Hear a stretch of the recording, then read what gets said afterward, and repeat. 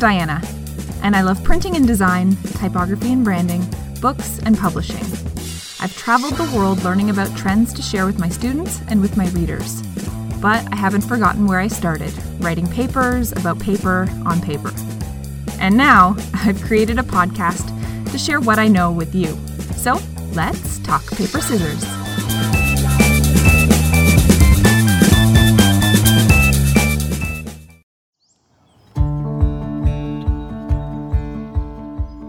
Today is a special day. I mean, it's not every day that you have the chance to sit down and chat with one of your professional idols. Ellen Lupton is a writer, curator, educator, and designer. Ellen is the Betty Cook and William O. Steinmetz Design Chair at MICA, the Maryland Institute College of Art in Baltimore. She serves as a senior curator at Cooper Hewitt Smithsonian Design Museum in New York City. She has authored more than 30 books in the last 30 years on the topics of graphic design, design culture, and typography.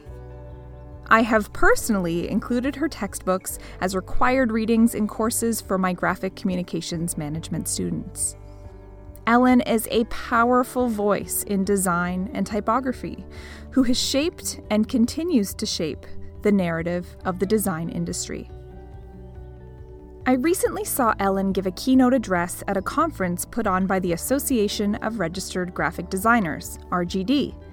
It was there that Ellen and two of her co-authors, Kalina Sales and Leslie Zia, shared their forthcoming book that is so relevant and so needed in our industry and in our world right now. The book is called Extra Bold, a feminist, inclusive, anti-racist, non-binary field guide for graphic designers. I nodded along intently with the hour-long talk. I immediately pre-ordered the book that was set to release the following week, and I also pre-ordered a copy for a colleague and friend, Chris Ambedkar, who sits on our school's Equity, Diversity, and Inclusion Committee, actively working to break down barriers and provide opportunities for greater inclusion throughout the school. I was also feeling brave.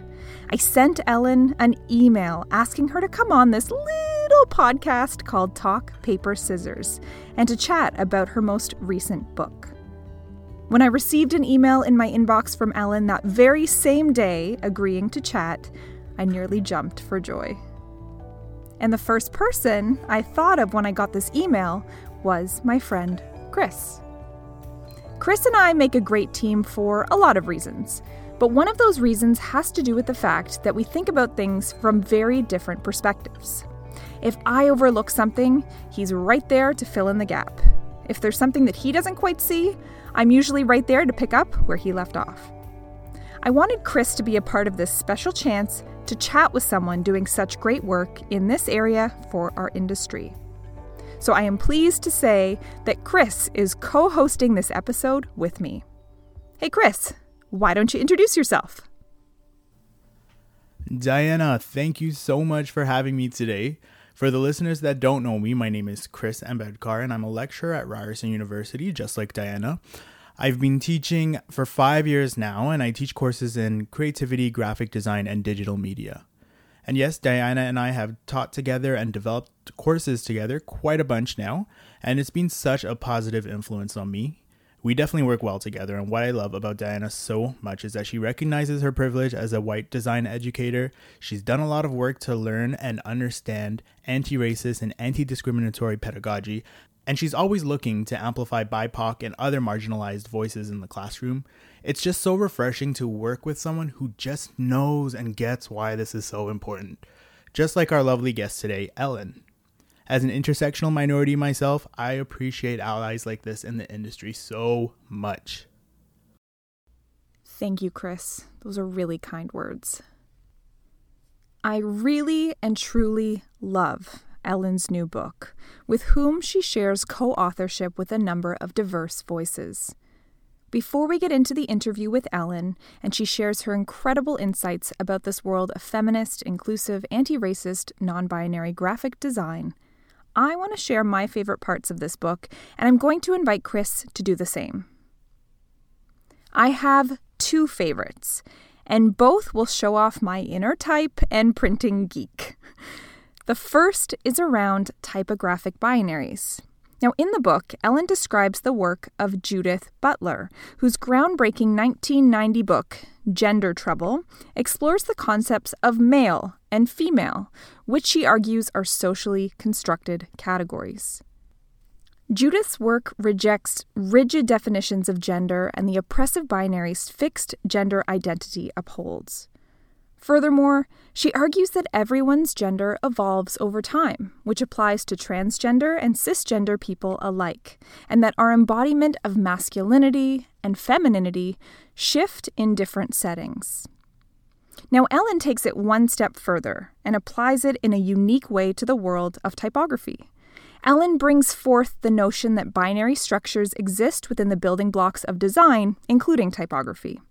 She expresses that serif and sans serif typefaces exist on a spectrum. Ellen describes the work of typographer John Barry's taxonomy of letter endings. He suggests that a serif can be many things, from a spiky spur to a massive, blocky slab, or the fact that the serif might not be a thing at all, because even letters that are considered sans serif take on many different forms. For example, stems and strokes that swell, bend, pucker, or flare resist neat binary categories. Furthermore, Ellen explores the patriarchal idea of a type family, and that the predictable and matchy-matchy nature of typographic families don't mimic the reality of human family structures. She highlights type designer Lee Maldonado's experimental typeface called Glyph World that rejects the traditional uniform members of a type family, instead favoring a much less conforming and individualistic group of letter forms. My other favorite part of the book is a queer history of design. I love that Extra Bold helps start conversations about these important histories that better reflect the diverse makeup of students and educators in the classroom.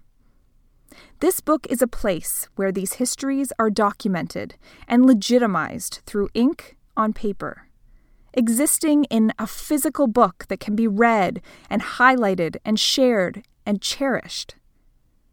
One story in particular brought me to tears. It's the story of a woman named Ruth Ellis. Now, Ruth was born in 1899 in Springfield, Illinois, and she became the first woman in the state of Michigan to run her own printing company. Ruth was an African-American woman who lived openly as a lesbian throughout her life, her father accepting her sexuality without judgment as she brought girlfriends home as a teenager. In adulthood, Ruth and her partner, Ceciline, opened a printing company that also doubled as a vibrant gathering place for Detroit's African-American queer community. Here, they helped young people in need of food, books, or a place to stay. On Ruth's 100th birthday, she led the annual Dyke March in San Francisco. As a businesswoman, activist, and community builder, Ruth carries an incredible legacy, and she's an inspiration to so many. I now know her story. Her story inspires me to play a role in carrying on her legacy. My future lectures about the history of printing will include Ruth's story and other stories that significantly contribute to our industry's history, as well as our collective history. Chris, what about you? What's your favorite part? Diana, you stole my favorite part. But yes, I agree. It's so incredibly important to bring queer design history, Black design history, and Indigenous design history into the classroom. So, I love a good infographic, and this book has tons of them. They're so well done. But I think my favorite part isn't one specific section. It's the fact that the authors really did a great job by including various voices from marginalized communities throughout the book. As we know, sharing perspectives helps us to increase our understanding so that we can be more empathetic to others, and I really appreciate that aspect of the book throughout. It's when we hear about what others have gone through That's when we really can learn and understand how people feel excluded or discriminated against. It's the amplification of marginalized voices for me. Over the next 20 or so minutes, you'll hear from Ellen about why this book and the subject matter contained within is so needed in the field of design. You'll also hear why design is the perfect discipline to normalize the visual language of equity, diversity, and inclusion. Ellen also provides insights about the way in which design is a tool for change, helping to give visual shape to social movements. And, as one of the greatest typographic minds on the planet, she gives as near a perfect answer as possible to my question about the single typeface she would use for the rest of her life if she had to choose. Let's get into it.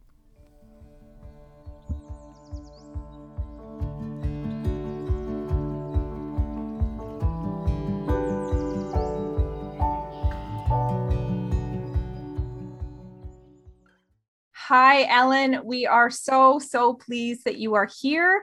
We love your new book called Extra Bold, a feminist, inclusive, anti-racist, non-binary field guide for graphic designers. So how did this project get started? I've written a lot of books, and I have the most fun when I collaborate with other people. And in 2018, I attended an event at the Pratt Institute in Brooklyn, New York, organized by two graduating seniors, Valentina Vergara and Farah Cafe. And their senior project was about the missing women in their design education. They went to a very famous school of art in New York City, where a majority of the students in graphic design were women. And they were women from many different backgrounds. And yet, in their education, most of the examples, if not 99% of the examples of design and designers who were held up to them as exemplars in their profession, were white men.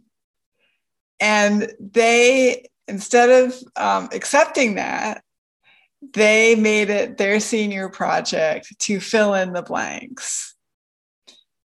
And I was so inspired by their project and by the energy of the audience around their project. I was just like blown away. And I thought this would be such a great subject for a book, but the book shouldn't just be written by me. It should be co-created by others in our community. And I plunged in and started working with Farah and Valentina and my friend Jenny Tobias. And we asked other people to consult with us on the book and ultimately invited them to be co-authors of the book. And the making of the book as a collaborative project ended up fulfilling the purpose. Because if the purpose is to broaden the conversation about graphic design, then it should be built as a conversation. Yeah, so the book was definitely written in a way that it felt collaborative. It felt that you could feel all of the perspectives. And so I want to ask, how did you determine the scope of the book with such a huge, potentially intimidating topic area? This was such a large undertaking. Were you ever concerned that the work would be perceived, how the work would be perceived by the different communities represented? I worried about that every day. I still worry about it. I have a lot of fear of making a mistake. I had moments of thinking maybe I shouldn't do this book. As a white woman, as an older white woman, why was I writing a book about this subject? But I decided to do it anyway. because it's always easier not to do things and not to speak up and not to take a risk. And for me, especially in 2020, it seemed more important than ever for me to do the work of learning that a book like this creates and demands, and to simply retreat and say, well, this is the year I'll only read about feminism and inclusion and anti-racism, and later I'll do something. Later I'll speak about it. I felt that that wasn't right, and that in my role as a writer and a teacher and a curator, I have to kind of jump in and be part of the conversation, even at the risk of sometimes being wrong and making a mistake. I too feel like I am constantly learning, and that I sometimes feel that exact same thing, that I fear that I will offend someone not knowingly or just not have all of the information I need. But at the same time, like you said, there's really, this is the time for action. This is the time to speak up. So I'm so glad that you wrote this book. It's incredible. And on that same topic. Well, I didn't write it alone. This is true. This is true. Absolutely. Why do you feel it's important for graphic designers specifically? Because really it's a field guide for graphic designers. So why do you think it's important for graphic designers to view their work through a feminist, inclusive, anti-racist, non-binary lens? Well, graphic design is in the business of creating norms. In a way, that's the definition of what we learn in school, is creating brand standards and using typography consistently and checking our work for typos and correctly applying typographic styles to an entire document. It's a normative industry. And for its entire history, the industry has been dominated by white, male, Western producers. We are only just beginning to see the success of white women in the field. We are beginning to see the success of BIPOC people of all genders, but we're just beginning. And so graphic designers have the opportunity to open up this normative vocabulary, to be intentional and conscious about asking, where does our visual language come from? Where do the rules that we hold so sacred come from? Whose voices are excluded? What assumptions do we make when we create an icon or choose a color? Who's being excluded? And that includes, gender exclusion, racial exclusion, east, west, north, south exclusion, and ableism. These are, and more, right? But those are really important axes in which a kind of inherited power structure is very much preserved and upheld through graphic design from day one of freshman year. I think you're absolutely right. And we, Chris and I, perhaps I can speak for the two of us, we absolutely understand the power that design holds in society. And I mean, we see student work and the incredible stuff that they do. And we hope that we can help bring this language into the classroom. But what do you say to someone who doesn't necessarily understand the value in learning about what you've presented in the book? Or what would you say to someone who thinks that design is just making pretty pictures? That's what design is. I would say to that person that design needs to serve everybody, that what we create is not just for our own neighbors or our own family, but is for everyone in society, and that therefore it needs to reflect diverse points of view. Design isn't just about making things pretty, it's about making them accessible. It's about making them function. It's about making things that communicate and are legible. And that requires often questioning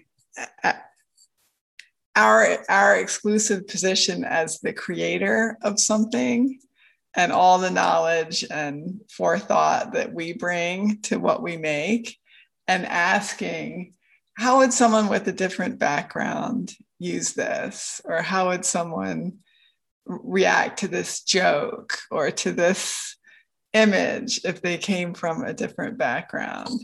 And sometimes that means holding back on things that you really enjoy because they might be hurtful to someone else. So we love the visuals inside your book. We think it's incredible that you use these illustrations to help simplify complex topics. During the Black Lives Matter movement, especially on social media, design had a huge role because people would share beautifully designed infographics, and in turn, this amplified the cause. What are your thoughts on graphic design's use as a tool in social movements online? And do you feel that it's used effectively? Could it be used better? I love the way graphic design was used, is used in that movement. And actually, a lot of my education during 2020 and 2021 came from following activists and anti-racist educators on Instagram. It is such an accessible medium. It's one where you can, quickly dive into a conversation and read what's going on and read comments and people correcting each other and people learning from each other in this medium that you carry around in your pocket. And I found that extremely compelling to me as someone wanting to learn and eager to learn. I thought it has been a beautiful medium that brings in a lot of different voices and different ways of communicating that aren't the same as reading a 200-page book by Ta-Nehisi Coates. It's like very dense, but to be able to kind of move in and out of a conversation. And what advice would you give to design educators who want to implement feminist, inclusive, anti-racist, non-binary concepts into their curriculum? Well, one thing is to show students examples of design by diverse creators. And luckily, there is so much new scholarship, so many new websites and online courses and beautiful books and museum projects that work is a lot easier because of this outpouring of creative scholarship aimed at diversifying the canon of graphic design. So for very little effort, folks, a graphic design educator can share this material with their students and ask them to research material, to find what comes from their heritage, and to bring that to the group and help to educate people. This new history of graphic design is being created by graphic designers who are tired of the singular narrative and are doing the work so that educators can share it. It's really a beautiful moment. And so much of it happened after my book was done. There is so much going on this year that I want to write another book. But that book is being written by others. these new histories are being created by diverse communities. There's a wonderful online resource called the People's Graphic Design Archive, which is a crowdsourced visual resource full of ephemera and posters and videos and interviews created by all kinds of people, mostly in the 20th century, that is just full of inspiring work, like underground newspapers and political posters and campaign buttons, and just incredible. That's one beautiful resource. In spring of 2021, Silas Monroe and Tashika Arsenault Sutton organized a lecture series online of BIPOC graphic design history that was an event to participate in, and of course is preserved so that these wonderful live conversations can now be part of the record of graphic design history. So those are two, but there's just so much. It's been a very rich and productive period. Thank you. I look forward to checking those out. Thank you. So I have, started a little tradition here at Talk Paper Scissors with guests, and I have a final question. And you are the person I am dying to ask this of. So if you could choose just one typeface, Ellen Lupton, for the rest of your life, what would it be and why?